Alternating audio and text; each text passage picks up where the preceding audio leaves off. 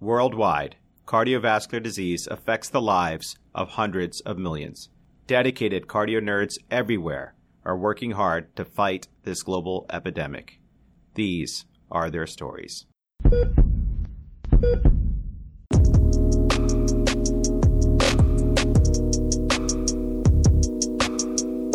Welcome back, Cardio Nerds. We continue our heart failure series with this gem of an episode where Duke Cardiology Fellows Dr. Rahul Lungani and Dr. Kelly Arps will be learning from Dr. Robert Mentz, the director of the heart failure section in the Duke Division of Cardiology. You'll remember Rahul from episode 17, which was a smash hit, when he discussed the management of atrial fibrillation with Dr. John Piccini. Well, that episode was pure gold, and we were so impressed with Rahul's leadership and education skills that we just knew we had to have him back on. Rahul, thank you so much for joining us again.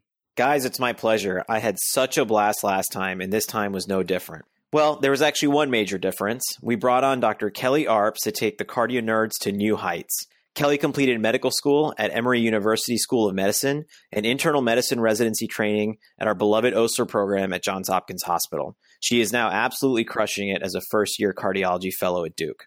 Thanks, Rahul, for that introduction. And thanks, Cardio Nerds, for inviting me on. I'm really excited for this episode, in which we will be discussing several key management aspects of HFpEF: diuretics, ARNI drugs, SGLT2 inhibitors, GLP-1 agonists, and iron infusion therapy. Kelly, inviting you on was just a no-brainer. Now, I know you for the stellar and brilliant person and doctor you are, but I'd like to share some comments so our audience can get to know you just as well. Your chief resident, Dr. David Fafaro, who was also on the Cardio Nerd Show, said the following about you. Kelly is a passionate and skilled teacher, really viewed as a top teacher by all of her interns. She's a skilled clinician and winner of the Priya Palagumi Award, which is given annually to the resident who embodies Priya Palagumi's passionate spirit as a caring physician, an ardent advocate for colleagues, and an inspiring role model for women physicians in training. The recipient exemplifies the Osler tradition through leadership, strength of character, and unswerving pursuit of excellence. Wow. And if that weren't enough, Kelly was also editor-in-chief of the Osler Survival Guide. Wow, that is impressive. And like Ahmed said, inviting Kelly was an absolute total no-brainer. In fact, I had the opportunity of working with Kelly in the trenches, in the CCU. On many occasions, I was the fellow, she was the resident. She basically led a tight ship. She just was so good by her patients and really advocated for her patients' families as well. So, Kelly, this was a real treat. Would you take away with the honors? Of course. Friends, just remember, this podcast is not meant to be used for medical advice. The views expressed here do not necessarily reflect the opinions or policies of our employers. The goal is simply to enjoy learning more about cardiology directly from expert cardio nerds. This is such an incredible episode, and Dr. Mentz really goes over some very practical and high-yield aspects of managing heart failure. We recorded this episode before the COVID-19 reached pandemic proportions. Since then, it seems like the world is a different place with far-reaching implications. As a master clinical trialist, we asked Dr. Mentz to discuss the impact of the COVID-19 pandemic on heart failure trials. Hear his perspective at the very end. Also, we apologize for some of the office sounds in the recording, but for all of you who spend as much time in the hospital as we do, you'll feel right at home with this cacophony of familiar sounds. So sit back, relax, and enjoy the show. Unless, of course, you're working out, in which case, go you!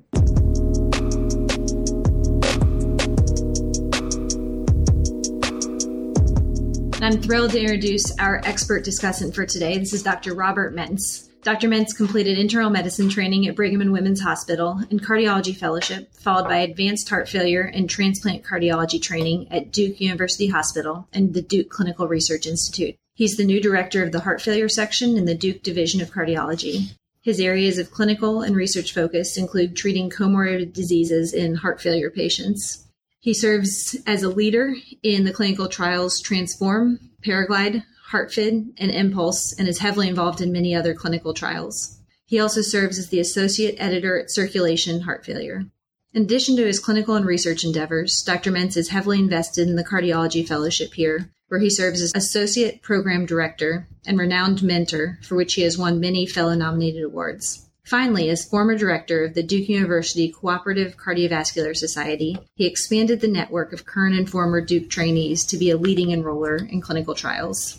We have the privilege today of speaking with Dr. Mentz as a follow-up to our previous discussion on HFpEF. In particular today, Dr. Mentz, we hope to pick your brain about recent advances in medical therapy for HFpEF and the future of novel therapies in this realm. Thank you so much for making the time to be with us here today. Great. Thank you all for the opportunity.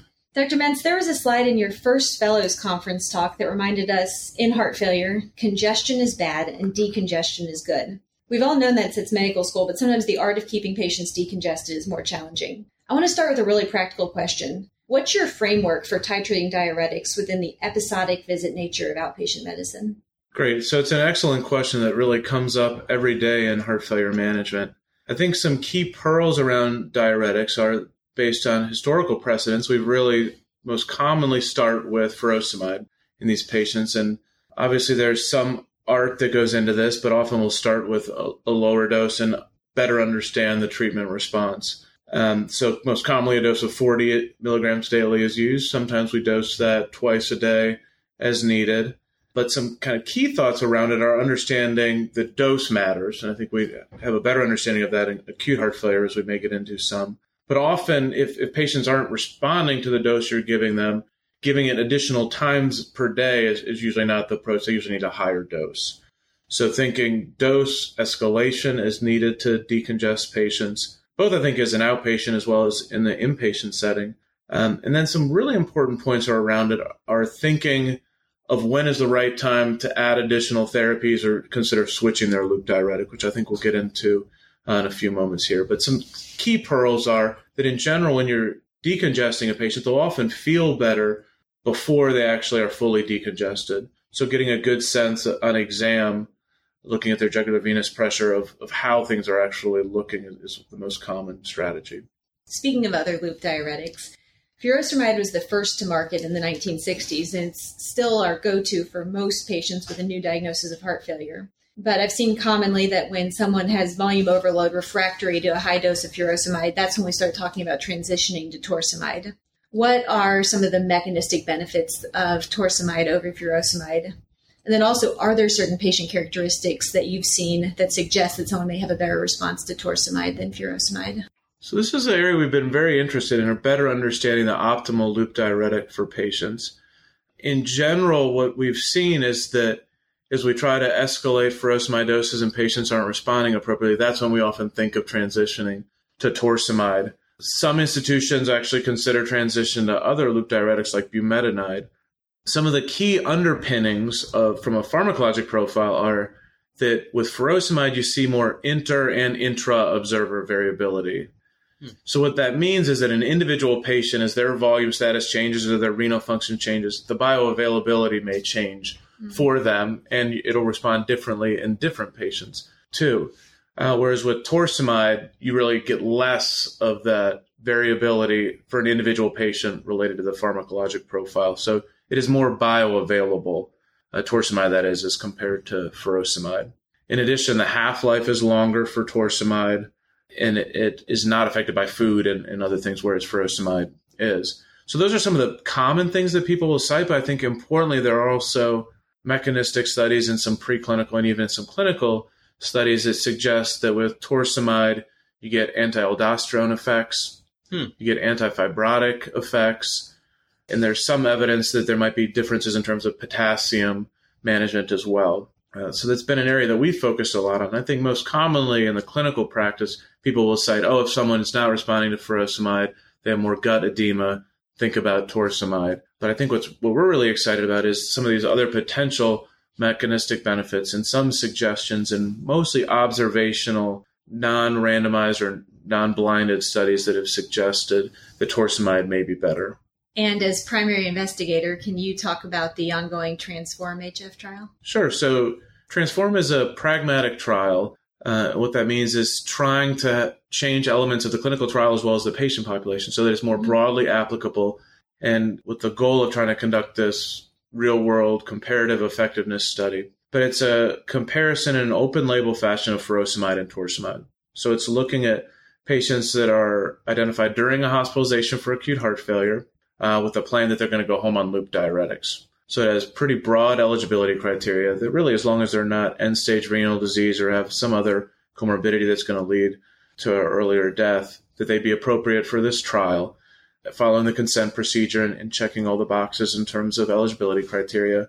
It's randomization of furosemide or torsemide. The dose is selected by the clinician, and it's open label, meaning that both the patients and the providers will know what therapy they're randomized to. And the goal is to keep those patients on the randomized therapy with dose titrations as needed clinically, and then looking at endpoints of clinical outcomes. Primary endpoint is all-cause mortality.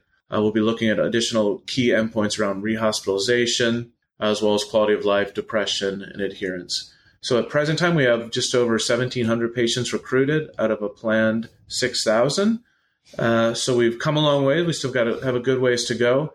But I think importantly, at the end of the day, we'll get a better understanding around potential clinical outcome benefits as we hypothesize that torsemide is better, but still await those outcomes data.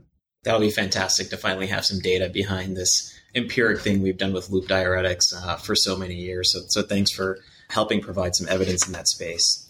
I do want to shift our focus a little bit right now to sort of how you set a patient up after an initial hospitalization for heart failure. We know that's a poor sentinel event with consequences thereafter. When you see a patient in the hospital who's hospitalized for HFpEF, outside of decongestion, what is your checklist of things you like to go through, both in the hospital and as you set them up as an outpatient to make sure we've ruled out or their workup? What are your primary and secondary goals after you see these patients in the hospital? Great. So really important question. So I think early on, better understanding what led to this decompensation. I think you highlighted it nicely. Like when patients are in the hospital, that should set off alarm bells. It's a poor prognostic marker. Things have really changed for that individual. So better understanding what led to that specific decompensation. Often it involves a thorough physical exam and history, laboratory investigations to understand, is this their thyroid is off now? Is this actually a medication that could have been contributing to worsening of heart failure symptoms? Is this underlying ischemia, arrhythmia, kind of teasing out some of these differences? So better understanding the underlying reason for the exacerbation and trying to mitigate or to treat those as best you can. And then you highlighted nicely, so decongestion has been a primary foundational piece of the hospitalized period, but really some critical pieces are getting patients on evidence-based therapies. So the hospitalized period, I think increasingly appreciated, is such an important time to get patients on the right therapies. So fortunately for reduced ejection fraction heart failure patients, we know many of those therapies now, and the idea of getting them on those therapies and titrating up as best we can during the hospital stay. But also for both reduced ejection fraction and preserved ejection fraction heart failure, the idea of identifying and treating comorbidities, that those often lead to worsening of heart failure.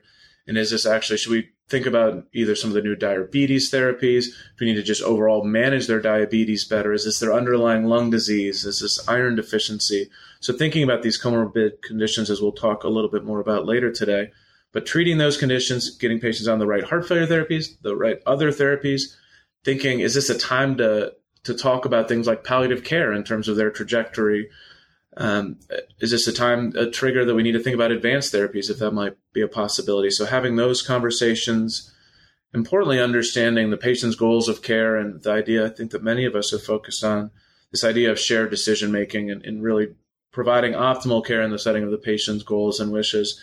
But then, as you really noted, this idea of this transition phase to the outpatient setting. We certainly appreciate the importance of getting an early outpatient follow-up visit, but communication is really key. This idea of, can we communicate better to their routine outpatient providers, to the patient, their families, and the entire kind of team that is often supporting these patients during this transition period, since that really is a critical time to make sure things don't fall through the cracks. But early touch points in the outpatient clinic or by phone after are really important. So in summary, I think it's identifying the causes, helping them feel better through decongestion, getting on the right medications for heart failure as well as other comorbid diseases, and then making sure we have a good transition of care to the outpatient setting. Fantastic. One area of difficulty that we commonly see while patients are in these hospitalizations as we're using diuretics to really try and decongest them is this adverse effect of worsening renal function, or at least rising creatinine, despite the patient still be volume up. Do you have any practical tips for how to adjust diuretics or how to view worsening renal function in the setting of decongestion? Yeah, so the kidney's tricky here, and I think that's kind of an important message. But some pearls are that the rule of threes. So in general, about 30% of heart failure patients will have an increase in creatinine, as defined by 0.3 milligrams per deciliter within 3 days. So this is super common. That's the most commonly used definition of worsening renal function. And it occurs pretty early. And in general, we've looked at this in a lot of different studies, and others I think have done a nice job of trying to tease out about worsening renal function and its prognostic significance. So some key messages are that the key hemodynamic drivers of worsening renal function are often still congestion. So the right atrial pressure is the one that most strongly correlates with worsening renal function. So if someone is still very much congested when you examine them and their renal function is getting worse, usually it's still, you got to keep diuresing. I think this is what you all as fellows know and many appreciate, that sometimes you need more information.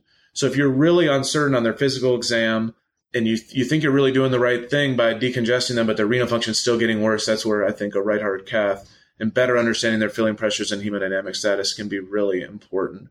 This idea of, we've focused a lot thus far on decongestion, but you all know well the kind of 4 squares around perfusion and volume status. And if you're trying to decongest someone, but they're not actually warmed up yet, whether that's an opportunity to use something like an inotrope as needed in that select patient population, realizing that there are pros and cons to that approach. But the idea of better understanding the hemodynamics with a right heart cath can be really helpful. But in summary, I think the pearls are, this is going to be common. You're going to encounter this a lot. Usually you need to keep decongesting these patients, but when it's a confusing picture, think about getting more information and collaborate with renal colleagues and others. All great things to remember. Yeah. So now we're going to move on to a new topic, and we're going to talk more about other forms of pharmacologic therapy, specifically for HFpEF. And unfortunately, the story of HFpEF has been full of negative trials, particularly with regards to hard endpoints like mortality. Some of the most exciting data recently has been surrounding the new class of angiotensin neprilysin inhibitor class of drugs. Just a quick reminder for the listeners, the combination neprilysin inhibitor and angiotensin receptor blocker, Entresto, first showed benefit in patients with chronic HFrEF. That was in the Paradigm trial, where it was shown to reduce the rate of a composite endpoint of heart failure hospitalization and death from cardiovascular causes when it was compared to an ACE inhibitor alone. Then the drug was trialed in patients with HFpEF. Paragon trial was designed to investigate whether Entresto reduced the combined outcome of heart failure hospitalization or cardiovascular death in stable patients with HFpEF. It didn't meet statistical significance for a difference in outcomes with this primary endpoint. But Dr. Mentz, I'd love to hear your thoughts more about both the primary and secondary outcomes of this trial, particularly when it comes to quality of life. Also, what are your thoughts about the certain subgroups that saw more benefit than others? Well, thanks so much. I think first I'd start by complimenting the Paragon investigators. It was a very well-designed study. These HFpEF programs are very hard to conduct. You highlighted nicely. So this was an active comparator. So in the HFpEF case, it compared to valsartan. So sacubitril/valsartan versus valsartan with an ejection fraction that was greater than or equal to 45. And then it additionally added natriuretic peptide, cut points, and others. And importantly, as you noted, it was a narrow miss. It's the language that's been used in terms of the primary endpoint.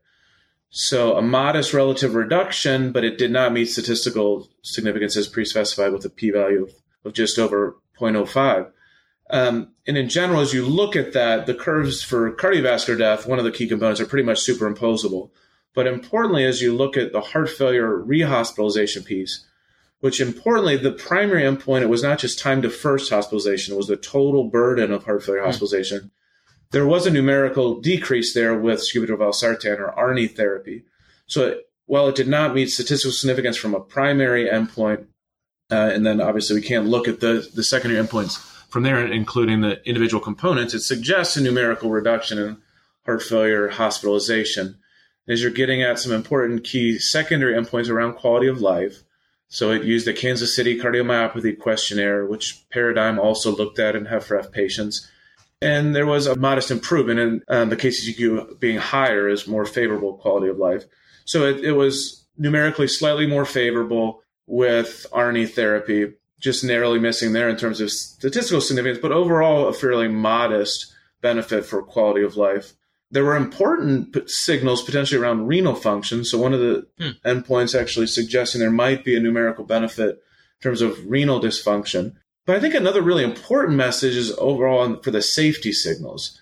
So what it showed us in a huge number of patients, looking at hyperkalemia, renal function, hypotension. This was actually quite safe in terms of the comparison with valsartan alone. It suggested the potential for a numerical reduction in heart failure hospitalization, of which we've really struggled in this patient population without strong clinical outcome benefit with other therapies. And there were some important subgroups, as you've noted. So looking at the median split, in the trial, the median ejection fraction was 57%. And so those patients actually had a lower ejection fraction. It looked like they might actually have a benefit with this therapy as compared to those with a higher ejection fraction. Then similarly, women as a subgroup seem to have a potential benefit that was not seen in men. So I think this has led many to hypothesize of potential reasons behind this. I think we always pause and take it with a grain of salt any of these subgroup analyses, especially when you have a primary endpoint that it does not meet statistical significance. But in general, as we look at the totality of evidence with ARNI therapy, it really looks like those certainly with reduced ejection fraction benefit with the therapy for clinical outcome benefit. But then this mid-range up to the lower portion of the so-called preserved group, they may actually stand to benefit from this therapy.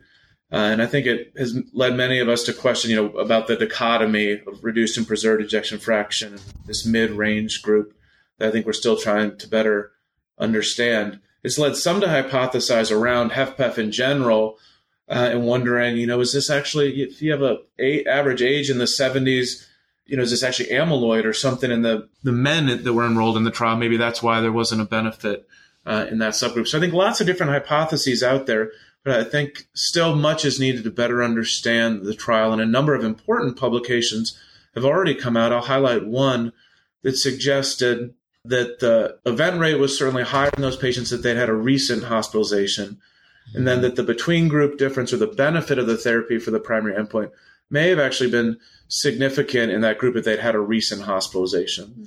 So certainly Paragon was an outpatient chronic HFrEF study, but if patients had had a recent hospitalization, the closer they were to that hospitalization, it looked like that group benefited potentially from the therapy. And as if you got further out from a hospitalization or had never had a hospitalization, you didn't see that between group difference or the benefit of ARNI therapy. So I think leading many to think, are this just a heterogeneous population? Is this hospitalization, as we've talked about, a sentinel event?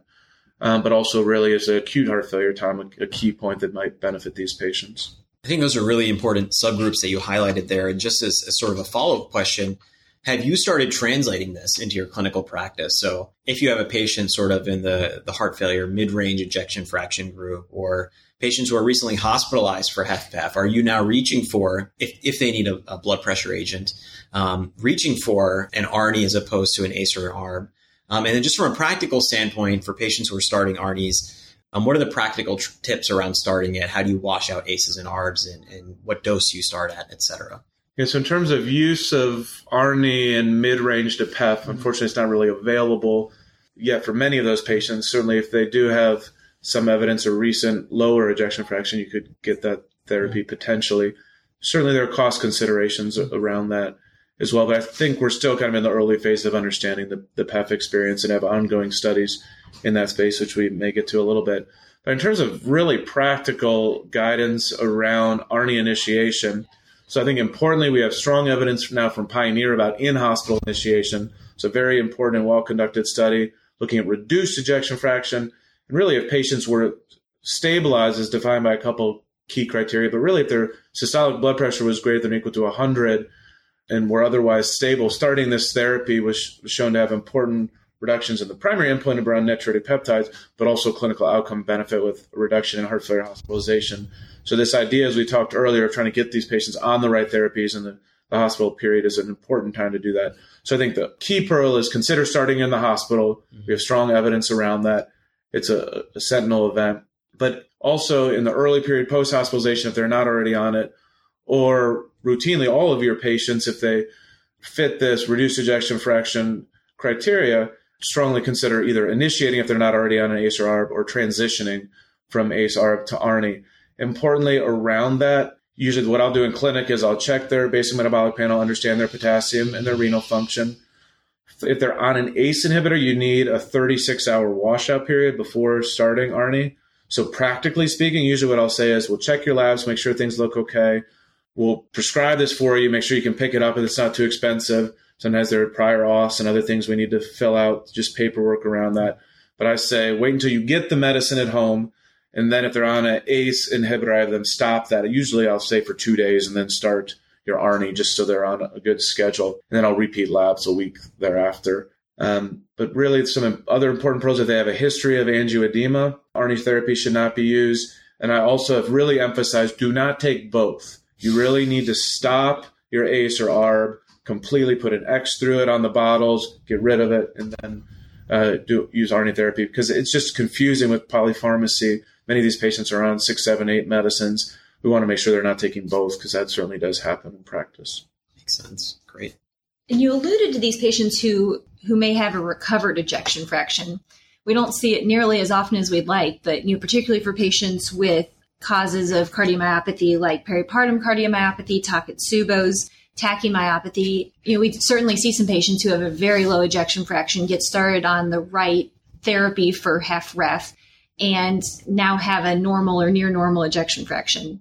How do you classify those people in your mind when it comes to ongoing medical therapy? And do you keep them on all of the medications you would classically prescribe for HFrEF? Do you try and start any of those medications if they're not already on them? Yeah, it's a great question, and I think still an area where we have a lot to learn. But in general, when patients have a reduced ejection fraction, we really should get them on at least triple therapy and now maybe quadruple therapy, meaning ACE, ARB, ARNI, beta blocker, MRA, then thinking about SGLT2 inhibitors, which will come through. But then really we do have some evidence that those patients, many of them should remain on those therapies lifelong, which is certainly a challenge as we think, especially as you highlighted peripartum or some of the potentially patient populations that are younger. And we think about pregnancy in women and the needs to come off of some of these therapies during those times, even if they have recovered, just given some of the teratogenic effects with ACE inhibitors and potential around ARNI. But in general, I start all my patients on these and would plan to continue them lifelong. We have some evidence from the TREAD trial and others that suggest that if actually in some of these patients, when you peel off or come off these therapies, their EF may get worse again. And I think having good conversations with your patients about understanding, so they understand what your goals are, because it's confusing to think for many of these patients, we want to get you on all these therapies. And then even if you're feeling better, we often continue to increase the dose of them to the doses we use in clinical trials. So I talk through that. And then, I think many patients and physicians and clinicians in general, we often focus on the ejection fraction. That's one piece of the puzzle. So I think that's an important piece, but I want to make sure that that's not the only piece patients are focusing on as we're moving forward. And that can get confusing as we think, oh, don't you need to repeat my ejection fraction? No, you're feeling better. You're on the right therapies. So I think talking through some of those things that are important from a patient perspective around ejection fraction recovery are also critical. Absolutely. And I'd like to talk a little bit more about the future clinical trials for ARNIs. You're the primary investigator in the ongoing Paraglide trial. What is the goal of that trial? So Paraglide was designed to be an inpatient initiation of ARNI and HFpEF study looking at safety. The hope was that Paragon will be positive, and then similar to how Pioneer showed the inpatient setting for reduced ejection fraction, we wanted to mirror that, be ready to go with HFpEF. Unfortunately, as we've noted, we missed the mark on Paragon and chronic HFpEF. So we've transitioned the study a little bit and amended it. So it's gone from a 600-patient trial to an 800-patient trial in hospital initiation.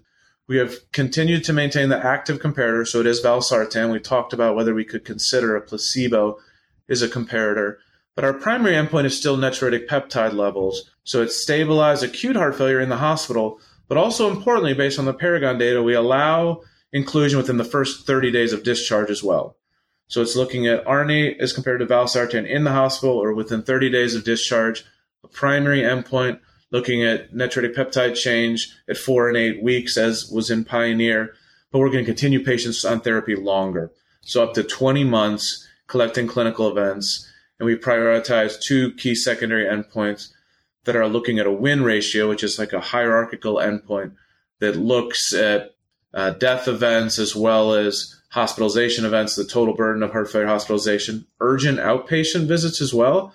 The DECLARE program and others recently in heart failure have looked at these urgent outpatient visits, meaning getting IV diuretics. So really the idea of, can we prioritize some of these secondary endpoints around clinical outcomes to add to our knowledge of what we saw in Paragon, and not only show safety, which is certainly at least supported to date by Paragon, but can we actually reduce natriuretic peptide and improve clinical outcomes to potentially have a therapy that we could offer these patients? I'm interested to hear a little bit more about why proBNP was chosen as the primary endpoint in these trials. And in your opinion, in general, what heart failure endpoints are going to be the most relevant to clinical practice in future trials? So natriuretic peptide was chosen for the Paraglide program since, at least in the reduced ejection fraction program, the reduction in natriuretic peptide level really coincides with the therapy itself and the clinical benefit. There's some nice work by the earlier investigators with those trials demonstrated. So that was the rationale. It's a real strong surrogate that's associated with clinical outcomes, and it goes well with ARNI therapy. So in terms of what really matters to patients and other stakeholders, so certainly patients, I think, want to feel better, stay out of the hospital, live longer. But there are certainly other components to that around functional status and otherwise. So I think as we think of trials moving forward, that there's been an emphasis on actually better partnering with patients to understand what endpoints matter. It may differ for different patients. That certainly increases complexity of trials as we think about primary endpoints. But in general, this idea of maybe not just looking at time to first event, but actually of what we've seen in HFpEF in particular, really the total burden of hospitalizations. Maybe it's not even just heart failure hospitalization. And as we think of other clinical trials, not just looking at new medicines, but exercise, training, and otherwise, there'll be important studies coming up around this that'll actually look at different measures, including functional status and total burden of hospitalizations, including non-heart failure and non-CV hospitalizations. I think it'll probably be a mix of these different endpoints. Great. And then sort of an important point that we've talked about in circumspect here, but I think one of the reasons that people have discussed that these HFpEF trials haven't shown any efficacy for any individual agent is that really there's a heterogeneous population of patients here. As you mentioned, amyloid is sort of emerging as a common phenotype. How can investigators include and recruit a population of patients that best represents what we are traditionally thinking of as a clinical syndrome of HFpEF? And how have you done that in the trials that you've designed or helped to design? It's a good question. We still got a lot to learn about because clearly we haven't had a lot of wins. So I think it's a nice comparison with Transform as we think about this sweet spot for pragmatism, but yeah, we want to try to make sure we're getting the right patient population. So it's this idea of efficacy versus effectiveness trials. And in general, often the earlier phase studies, you have tons of inclusion and exclusion criteria to try to hone in on the population you think will benefit further. I think Sanjeev Shah, Kavita Sharma, and others have done a really nice job around, are there ways we can better tease out the HFpEF phenotype? And maybe we really need to do things differently than with reduced ejection fraction. And maybe it's not just you have HFpEF, but are there different phenotypes with patients more obese and diabetic? Are there important sex-specific differences, as we've talked some here today? So I think that is, people have some optimism around that approach, but I still think we've got a lot to learn to better figure out how do we have the right trial design, including things like eligibility criteria, but also realizing these trials are complicated. And where heart failure recruitment in these trials is really slowed, particularly in the U.S., how do we find that sweet spot between making sure that these trials aren't taking forever to actually explore the safety and efficacy of these potential medications? So there's a lot to be done still. So thankfully, you guys are well poised to help with the future generation here. Thank you. And I'd like to transition now to another class of drugs that are showing benefit in patients with heart failure. And these are some of the classes of glucose-lowering drugs. As Dr. Mentz was talking about earlier, one of the mainstays of HFpEF therapy is controlling comorbidities like ischemic disease, hypertension, etc. And diabetes control certainly is important. What, in your mind, Dr. Mentz, is the significance of a patient with heart failure having a concurrent diagnosis of diabetes or vice versa? And do you view that any differently in patients with HFpEF compared to HFrEF? Great point. So I think some kind of very important pearls around diabetes and heart failure. So it's very common. So certainly in the outpatient setting, about 25-30% of patients that have heart failure also have diabetes. And in the in-hospital setting, it's even higher, so upwards of 40-50%. So when you see heart failure, you often see diabetes with it. They're similarly common, maybe a little bit more common even in HFpEF. But regardless of reduced or preserved ejection fraction, presence of diabetes as compared to the lack thereof is associated with worse quality of life, more hospitalizations, and increased mortality. And then the medications can both complicate it and potentially help the story, as we'll discuss. So I think some important pearls around that are understanding what medications are being used to treat their diabetes. And we'll go through some of the classes actually have adverse heart failure effects. And now I think there's been a lot of excitement now around SGLT2 inhibitors, which were certainly developed for diabetes, but actually show this tremendous benefit in terms of improvements in heart failure patients. And now we'll get in some to the DAPA-HF results, I'm sure, actually showing that in reduced ejection fraction patients, regardless of diabetes status, that dapagliflozin, an SGLT2 inhibitor, improves clinical outcomes in a number of different quality of life measures and otherwise. So I think it's been an interesting journey. Is something starting in diabetes, now transitioning into a heart failure medicine. We eagerly await many of the HFpEF studies that'll be reporting out with some of the other compounds as well. Great. Well, let's talk first about some of those medications that do have adverse effects. So what classes of medications are those that are harmful for patients with cardiovascular disease? So some key ones is think around the TZDs or the glitazones. So those are contraindicated in heart failure patients. The second, the DPP-4 inhibitor story is interesting.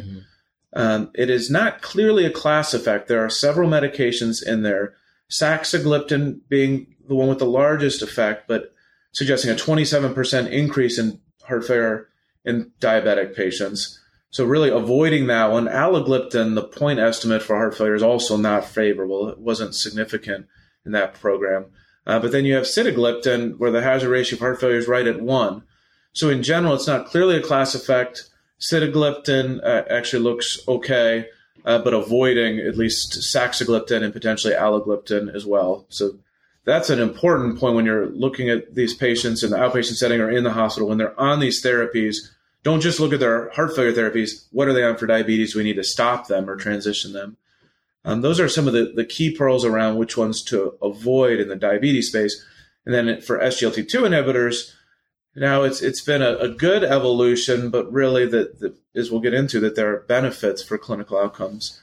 The GLP-1 story is also a little bit confusing. So GLP-1s historically have been injectable. Now semaglutide is a therapy. There's an oral formulation of that. But those medications in diabetic patients have shown that they can reduce MACE, meaning major adverse cardiovascular events, or CV death, MI, and stroke. There isn't a clear, strong reduction in heart failure hospitalization. In the meta-analysis looking at all of these different, there have now been 7 different large trials, there might be a modest reduction in heart failure hospitalization. But we and others have shown some concerns that some of the benefits of GLP-1s on reduction in mortality you may not see in heart failure patients. So I have a little bit of pause around that. And then also importantly, there have been 2 studies. I'll highlight one, the FIGHT-HF, which actually looked at liraglutide, a GLP-1, in heart failure reduced ejection fraction patients with a recent hospitalization, and showed a numerical imbalance, actually worse clinical outcomes maybe with liraglutide. It wasn't statistically significant. It's a small study, not powered for that. But I'm a little bit more concerned about the GLP-1 space potentially, in contrast to SGLT2 inhibitors, which appear quite safe and effective. Got it. You mentioned that there's some trials coming out with these SGLT2 inhibitor class medications in HFpEF.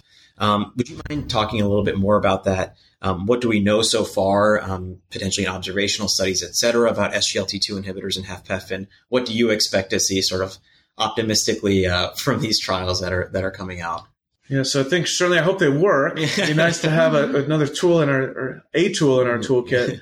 For particularly preserved ejection fraction heart failure. But there are a number of different studies that are ongoing with each of these different compounds in the SGLT2 inhibitor class. Many of them are looking in the outpatient setting, so chronic HFpEF. Many of them have primary endpoints of CV death and heart failure hospitalization, often time to first event, as well as secondary endpoints around quality of life and other measures. There are a couple programs going on in the inpatient setting as well. The Soloist trial and MPulse trial. I'll highlight MPulse as one example where it's looking at reduced and preserved ejection fraction patients in the hospital, stabilized in the early period, 24 hours up to 5 days after the admission, but still in the hospital, in looking at starting these therapies. MPulse is 500 patients looking at a 90-day endpoint of kind of a global rank, a clinical composite. I think what many of us hope is that the idea of starting these therapies, if it helps patients improve diabetes if they have that, but then even if they don't have that, we help them feel better and improve some of these clinical outcomes, that would just be great. Importantly, there have been some studies that have looked in the top-line results from the Imperial program, which looked at empagliflozin in functional status. That was reported out as neutral, so it did not improve functional status. So I don't put too much weight on that as we await the clinical outcome studies, but it's not clearly a slam dunk. So I think we need the large programs to better understand HFpEF as well. Got it. And I have a few rapid fire questions for the clinicians who are listening about clinically using these drugs, particularly SGLT2 inhibitors. So first off, are you as a cardiologist starting your patients on these medications that have traditionally been in the realm of diabetes management?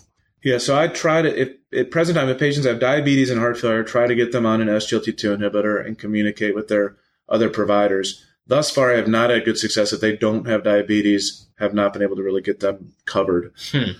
So we still await those pieces. Mm-hmm. And are these drugs fixed dose or are some of them dose titratable? So thus far, they really are fixed dose, which is, for instance, with empagliflozin, the 10 milligram dose is the one that was used and is being used in the ongoing Emperor program. So it is nice in contrast to, as you think of most of our HFrEF therapies, where we're continuing to titrate up these doses. It really is fixed dose. When you're starting an SGLT2 inhibitor for your patients with heart failure, how do you counsel them about these agents? So in general, I say that they're actually have been shown to be very safe. Kind of key considerations around it are the mycotic genital infection. So I talk about genital hygiene, showering at least once a day, cleaning that area well, and then just so they understand potential considerations around that. We talk about volume status. A lot of questions come up around, do I need to empirically reduce my loop diuretic? I don't empirically do that because, as we talked earlier, many of these patients tend to live a little bit more congested. But in some patients where their volume status has been more of an issue, if they've had problems with dehydration, that might be necessary. It can be important if you're thinking about starting multiple medications. So if you're thinking ARNI and SGLT2, I often stagger them a little so that you can better understand volume status and any blood pressure changes around that, so you don't then say, oh, did both of these therapies cause some side effect? But I really like the idea of trying to get all of these patients on these therapies, but just doing it in a thoughtful manner. The kind of other important thing we do need to talk about is this euglycemic DKA picture, which many patients that have diabetes may have some familiarity with, the idea of feeling really poorly with abdominal discomfort, nausea, vomiting, and being off from having problems with their blood sugars. But if you're a non-diabetic, they may have no familiarity with that at all. So I talk through some of that with patients, and there are some important handouts that you can use to talk through that, because it's an area where there have been some cases of this. So I think it's important that providers know it when we're taking care of patients on SGLT2 inhibitors, and that the patients have familiarity that if they are feeling off with nausea, vomiting, abdominal stuff, that they need to reach out to their clinical team. That's great. Really helpful. Is there a resource where we can find those handouts for our patients? So we've developed a couple here. We should provide some links to those. And then certainly there are the guidance documents. I think probably the most helpful guidance documents, both the American Diabetes Association as well as JACC has published some really nice pathways around the use of these that just kind of get these on your radar of what do I need to be thinking about for renal function, because at present time SGLT2 inhibitors have labeling. The renal function GFR cut points vary for some of them. Then what do you do if renal function worsens? Do we need to hold some of these? So that the JACC article nicely goes through some of those key considerations. Great. And then as far as the big four classes of medications for heart failure with reduced ejection fraction go, what's your order of operations for starting these medications in a patient who may be naive to most or all of them? So at present time, I think we need to get ACE/ARB ARNI on board and beta blocker on board. Given the Pioneer data and others, I think getting ARNI on, that importantly looked at de novo patients, as well as kind of these ACE and ARB naive. So I think starting with ARNI is appropriate. It's a class 1 indication. Some of the flow charts and consensus pathways still prioritize ACE/ARB. I think we have good evidence around starting ARNI first in beta blocker therapy, making sure you're using an evidence-based beta blocker therapy. So really getting on those and titrating up the dose You certainly don't need to wait that you're on mass dose ARNI before you add beta blocker, but getting on those and then getting on MRA. So that's particularly in the U.S. We do a pretty lousy job still, unfortunately, in terms of our overall uptake of MRAs. It's only about 30, maybe 40% of eligible patients. So getting on those 3 therapies, and then say if they were on an ACE inhibitor rather than ARNI, switching over as appropriate. And then if they're diabetic, certainly getting them on an SGLT2 inhibitor. And hopefully the landscape will change a little bit and we'll be able to get those non-diabetic patients with reduced ejection fraction SGLT2 inhibitor too. But it's a lot to process. Yeah. So I think really talking to patients and talking about your eventual goals and what this timeline is going to look like and figure out what works best for them, because it doesn't matter what we prescribe if it's not really a team-based approach involving the patient kind of in line with their wishes. Absolutely. One, you mentioned comorbidities in heart failure. I think one sort of last realm of this that you're involved in is iron deficiency surrounding heart failure. In particular, what do we know about iron deficiency, iron repletion in heart failure, and what is the evidence of that in HFpEF specifically? Yeah, so in summary, I'd say iron deficiency is very common in heart failure, both reduced and preserved ejection fraction. It's common even if you're not anemic. I think many of us think patient comes into the hospital, they're anemic, send iron studies. It's very common in the inpatient and outpatient setting, even if you're not anemic. So don't completely anchor in on anemia.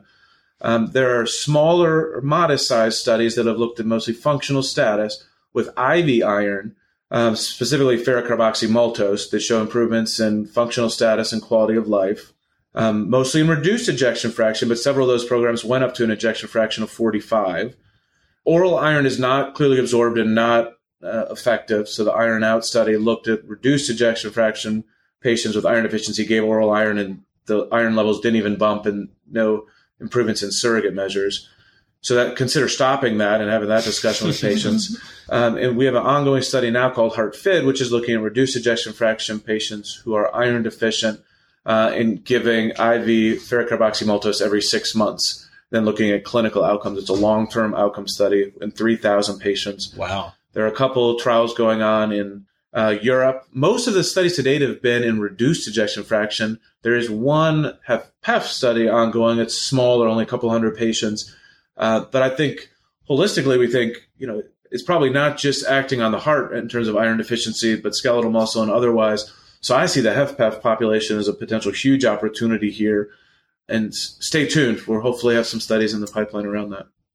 Fantastic. And then finally, as we sort of wrap up this segment on therapies or emerging therapies around HFpEF, what do you see as the quote-unquote GDMT, guideline-directed therapy in the coming years for HFpEF? Where do you see the field going? So I think there are important studies, which we haven't highlighted today, also looking at spironolactone. Mm-hmm. So currently right now, it's a class 2 recommendation in HFpEF if you've had a hospitalization for heart failure and elevated natriuretic peptide. But I think many of us are starting that as long as renal function, potassium have been okay. So I think that has the potential, and SPIRIT and some of the other studies that are ongoing will hopefully provide further clarity around that. Hopefully SGLT2 inhibitors are a win, and we've got a tool to add to the mix there. But there are a number of other studies going on.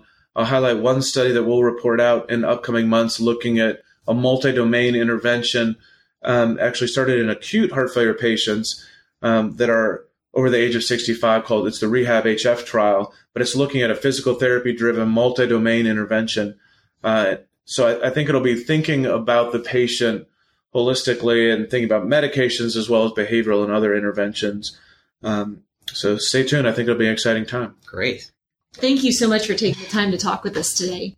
It seems like an exciting time in HFpEF therapy, particularly as we're able to better phenotype these patients and stratify them to the right therapies.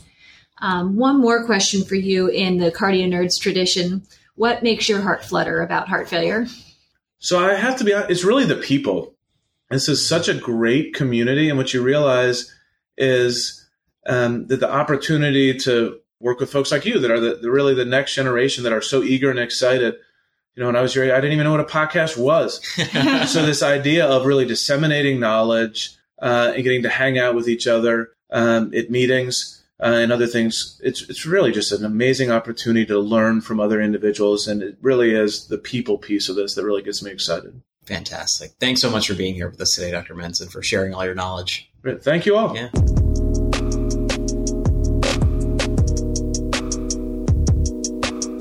Hey everybody, this is Rob Mentz. The group felt that it would be helpful to provide an additional update since we initially had recorded our heart failure with preserved ejection fraction and trial discussion to highlight how the COVID-19 pandemic has impacted clinical trials throughout the world. I'll draw your attention to two important papers that have come out in this space, specifically one led by Bill Abraham, published in JACC Heart Failure from the Heart Failure Collaboratory Group, goes through in a succinct fashion how COVID-19 has impacted clinical trials and some of the regulatory aspects on how we need to adjust things and respond appropriately.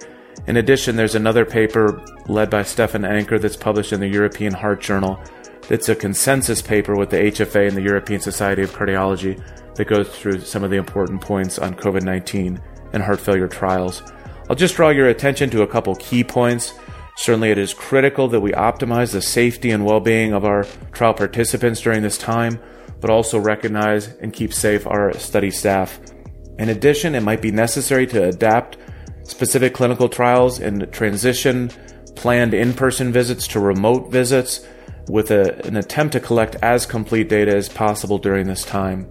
I'll also draw your attention to some of the recent guidance given from the regulators on this. Both the FDA and the EMA have specific documents that outline how clinical trials may need to be changed. They document details on collection of COVID infections in a case report form, how this may impact the adjudication of clinical events, and also how a statistical analysis plan might need to be modified. So in conclusion, it's been a complicated landscape that seems to be rapidly evolving, but we do have some important updates and consensus documents now that can help inform our clinical trials during this time. But in summary, the important points are really safely recruiting and retaining patients, trying to collect as complete data as possible, keeping participants on study drug as is safe and appropriate, and making sure that we collect events both with respect to the overall protocol, but now also in addition to COVID status. Please, everyone, stay safe during this time and look forward to future podcasts. Thanks so much. Bye-bye.